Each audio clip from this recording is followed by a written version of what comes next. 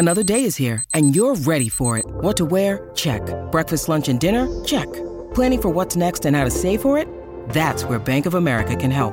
For your financial to-dos, Bank of America has experts ready to help get you closer to your goals. Get started at one of our local financial centers or 24/7 in our mobile banking app. Find a location near you at bankofamerica.com/talktous. What would you like the power to do? Mobile banking requires downloading the app and is only available for select devices. Message and data rates may apply. Bank of America N.A., member FDIC. When you need mealtime inspiration, it's worth shopping Kroger, where you'll find over 30,000 mouth-watering choices that excite your inner foodie. And no matter what tasty choice you make, you'll enjoy our everyday low prices, plus extra ways to save, like digital coupons worth over $600 each week. You can also save up to $1 off per gallon at the pump with fuel points. More savings and more inspiring flavors make shopping Kroger worth it every time. Kroger, fresh for everyone. Fuel restrictions apply. This podcast episode is brought to you by Coors Light. These days, everything is go, go, go. It's nonstop hustle all the time. Work, friends, family. Expect you to be on 24/7? Well, sometimes you just need to reach for a Coors Light because it's made to chill. Coors Light is cold lagered, cold filtered, and cold packaged. It's as crisp and refreshing as the Colorado Rockies. It is literally made to chill. Coors Light is the one I choose when I need to unwind. So when you want to hit reset, reach for the beer that's made to chill. Get Coors Light in the new look delivered straight to your door with Drizzly or Instacart. Celebrate responsibly. Coors Brewing Company, Golden, Colorado. What up? This is Robert Ory. You might know me as Big Shot Bob, and I want you to check out my new podcast, The Big Shot Bob Pod. We'll always be talking hoops, football, sports, and I'm going to bring you some big guests like Lakers legend Shaquille O'Neal in our premiere episode. I know I didn't come in training camp the best of shape, but... Well, you did one time. Yeah. Subscribe now to The Big Shot Bob Pod on the Podcast One app, Spotify, Apple Podcasts, or anywhere you listen to podcasts.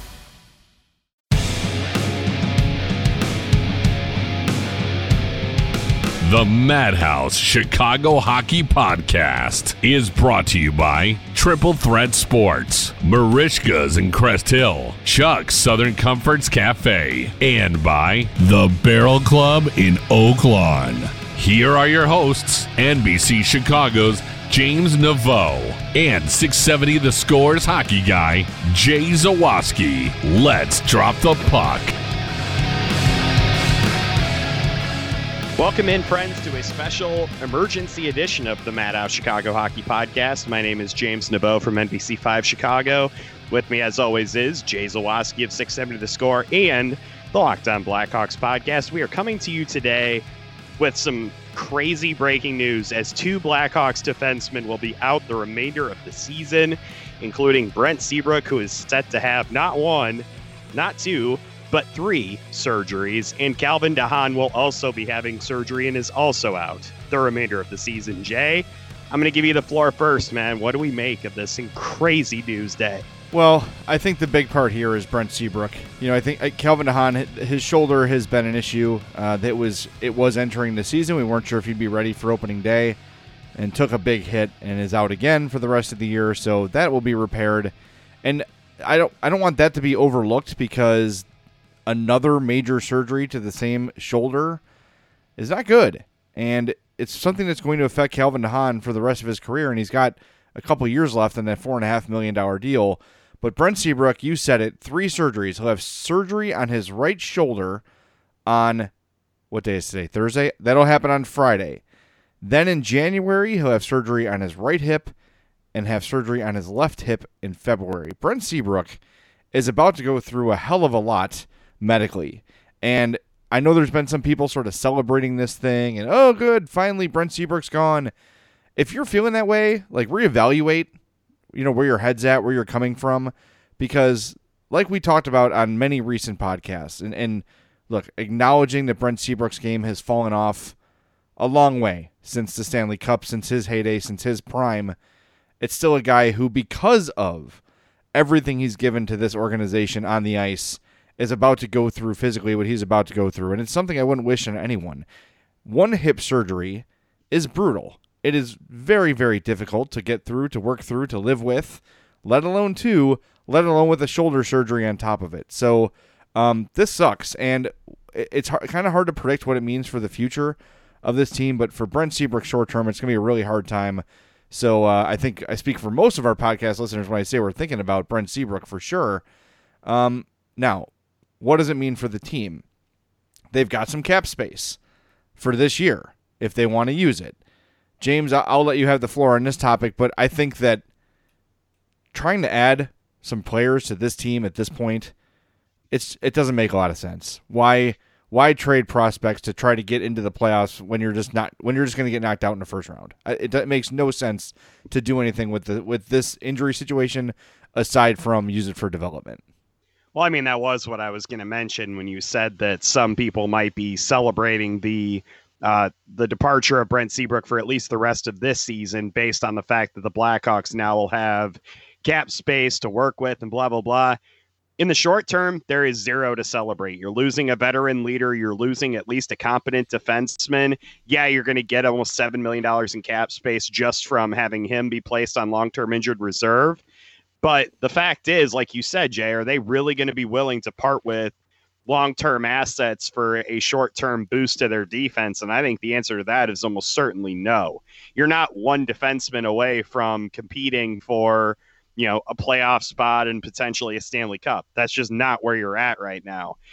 So there's nothing to celebrate in the short term because you're losing two good defensemen, and there's no way you're going to use that cap space to go out there and try to get somebody else.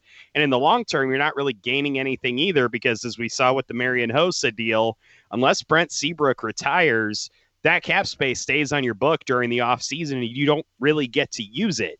The reason that they traded Marian Hossa to the Coyotes was so that $5.3 million or whatever cap number it was wouldn't hamstring them during off seasons. And you saw they had to give up assets to get rid of that. So both in the short term and the long term, this is not something that you necessarily want to celebrate. And I am in complete agreement with you. This team is not one or two pieces away from competing for a title. And so I don't really think there's a whole big reason to use that sudden infusion of cap space for anything. I think they still need to be sellers at the deadline. I don't think you let cap space dictate that. And if nothing else, and I'm going to kind of use this to springboard probably into a larger discussion, isn't this kind of an impetus to say, hey, it's time to rebuild this thing and to kind of get it torn down? Yes, and if there was anyone, and I don't know, it feels like most people are ready for a rebuild anyway, but if the Hawks were looking for an excuse to sort of sell it to the masses and say, look, we've got two of our most dependable defensemen out for the year, they're getting a year older, blah, blah, blah, fine. Maybe now you finally have the ammo to spin a legit rebuild, but we're still in the same spot. Which contracts are movable? Do you want to move Kane and Taves and Keith? I think you could if you wanted to. I'm not going to believe that they're willing to do that until I see it. And even for me, who is like fully on board rebuild, I still find myself saying, well, I'd rather have Taves and Kane stay here until the end of their career if it's possible. And I know that's sort of half-assing it on my part, but it's really hard for me to deal with those two not being part of things, because if they go, it's going to be really bad. But like we discussed the other day, you don't want to be the Red Wings. You don't want to be that team that half-assed it and kept some veteran players around for a long time because you liked them and because they accomplished great things. It's hard for me to get my head around, and I'm sure it's going to be hard for Stan Bowman or whoever the GM is in April if they decide to make a change. I don't know, man. This is not an easy position for the Hawks brass to be in. And when last we spoke, that's sort of why I made the case for a GM who doesn't have the loyalty to these players, someone coming in from the outside. If you just bring in Al McIsaac or whoever you like from the organization via promotion, they're still going to have those feelings for these core veteran players, and I don't know if they'll have the willingness to move them as much as someone from outside the organization would. I don't know, man. It's just, even with this, it still is going to take a major, major bullet biting to move on from Kane, Taves, and Keith. Yeah, but you can at least get started with some of the smaller scale moves now, like heading into the trade deadline, because I think that a contract like Oli Mata, for instance, I think would be movable. I think you could move on from Eric Gustafsson. I think that you could potentially find a taker for a guy like, say, a Dominique Kubalik or a Zach Smith or somebody like that. You don't necessarily have to instantly go to like the high ticket items right away, but I think this at least gives you the freedom to sell right now. And remember, there are a few things to keep in mind with that. And the first thing is that obviously with losing Seabrook and DeHaan, odds are you're going to get a lot more chances in the lottery of getting a high draft pick in the first round next year, but you also don't have a second round draft pick in the 2020 draft. So you can try to get that back with the trade.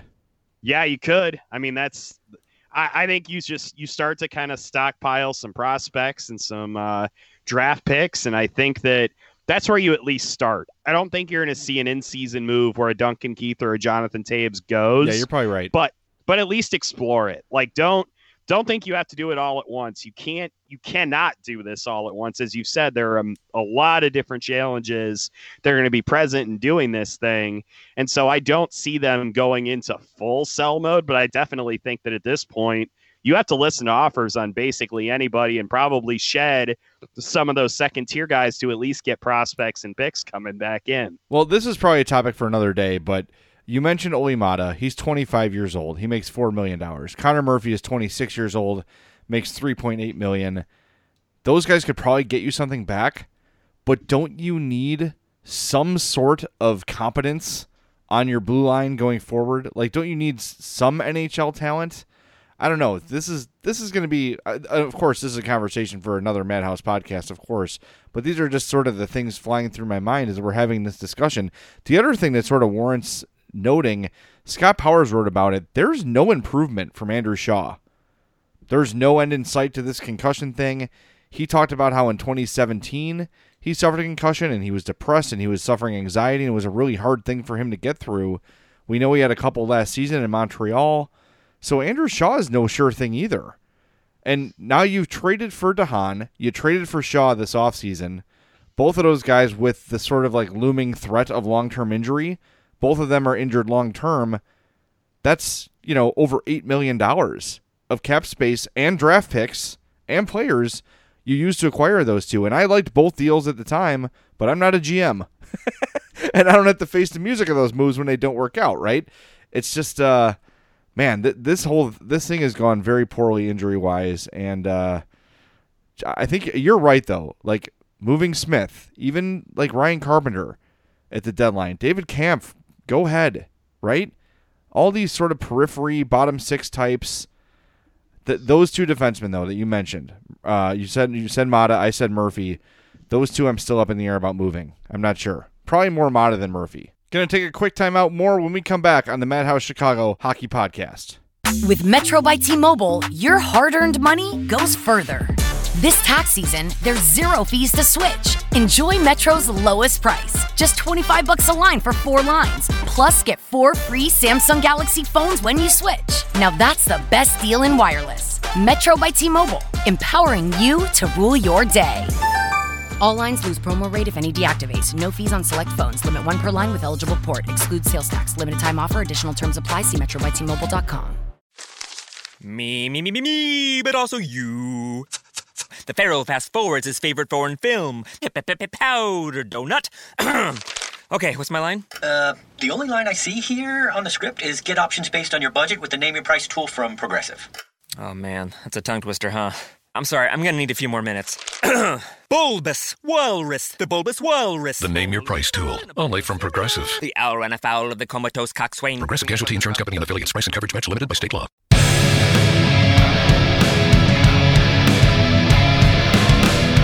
James, before the break, you were talking about moving on from some of the more middle roster pieces, the Matas, the Zach Smiths.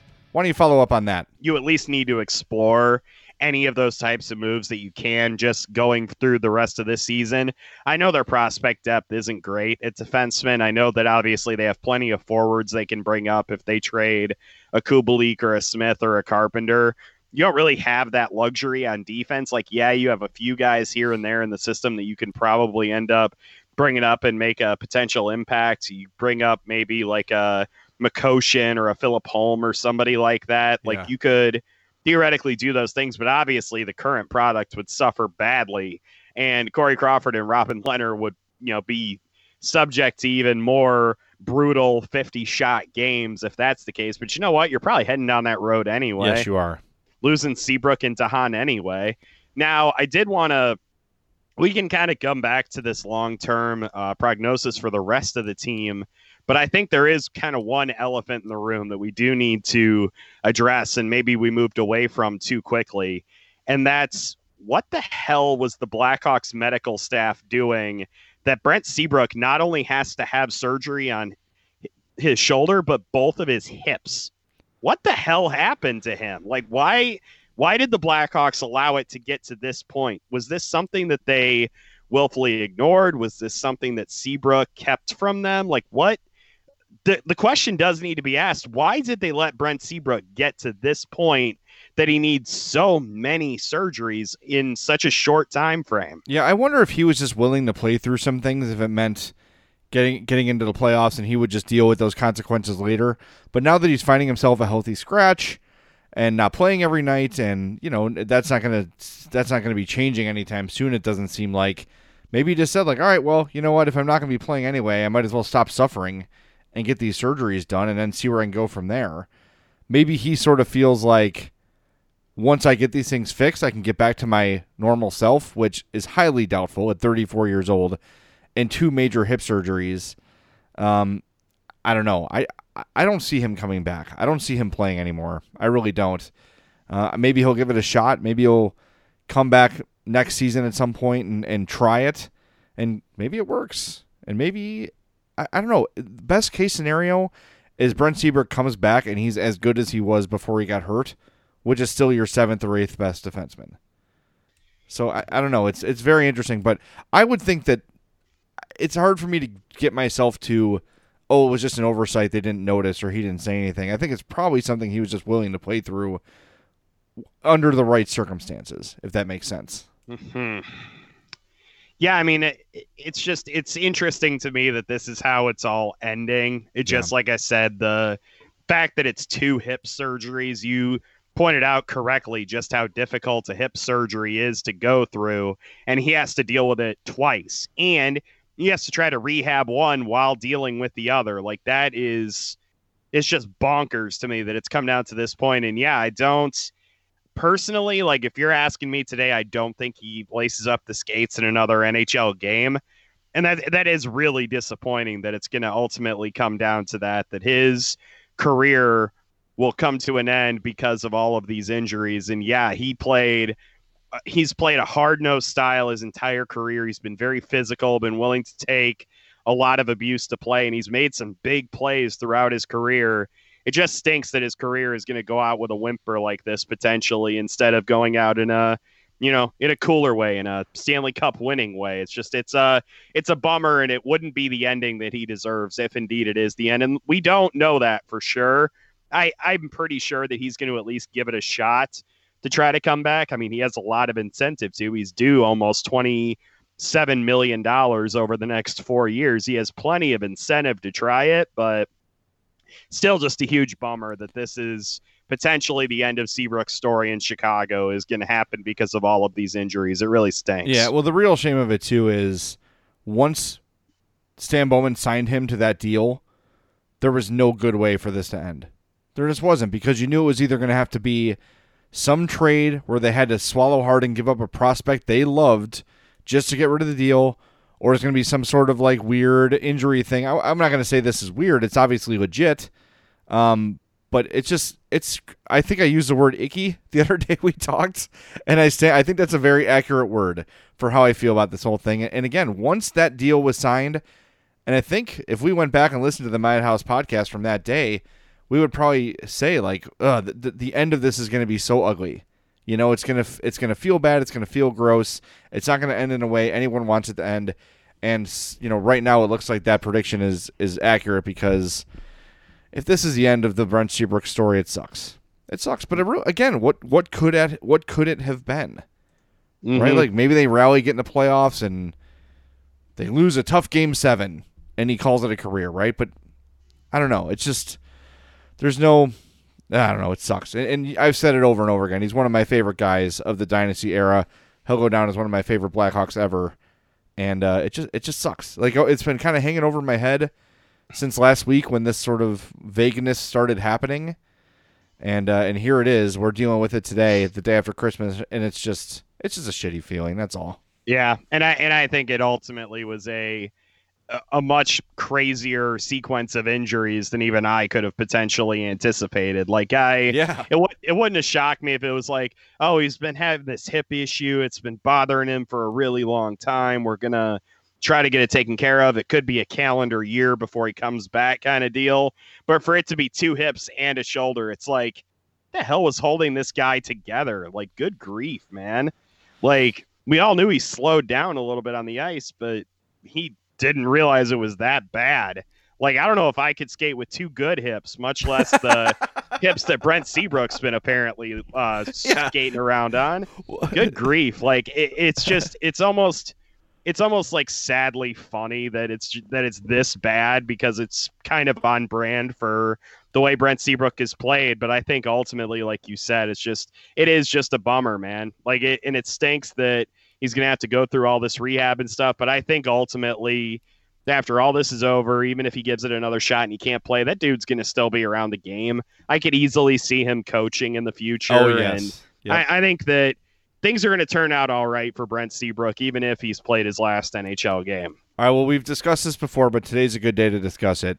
When it's all said and done, when Brent Seabrook's hockey career is over, does his number 7 hang in the rafters at the United Center? Well, I mean, if you put his number up there, don't you kind of have to put up Chelios's too? Yes, and I think that actually helps this case for Seabrook. Because you could say, like, we're retiring both, and you can't retire one without the other in either case. Right? They can't just go retire 7 for Chris Chelios and be like, thanks, Brent. Thanks for the 3 cups and literally leaving your nuts and bolts on the ice after every game. By the way, the fact that he was playing as well as he was, now that we know all the shit that was wrong with him, is pretty amazing. Yeah. Like, I mean, he still wasn't playing great, but no, but he was a top 7 NHL defenseman with 2 bum hips and a bum shoulder. Yeah. That's something. He did a lot of poke checking with that left arm, now that I think back on it. Yeah. All right, well, let's wrap things up. I know, James, you have to go to work. Our plan is still to do a podcast on Monday where James and I will reveal our all-decade Blackhawk team. Did we promote this on the podcast or talk about it after? I forget. I thought we promoted it. Yeah, so what we're going to do is, instead of just doing the top 12 forwards and the top 6 defensemen, we're going to have 4 lines and 3 pairs.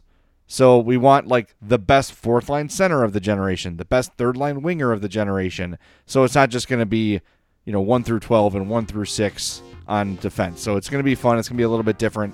So we hope you will check us out on Monday. Want to thank our sponsors, Triple Threat Sports. For all your team outfitting needs, call Chris, 708-478-6090.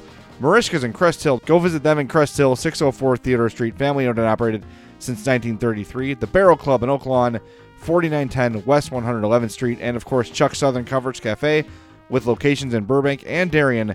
Visit chuckscafe.com. Thanks for listening to this emergency edition of the Madhouse Chicago Hockey Podcast. We will talk to you on Monday.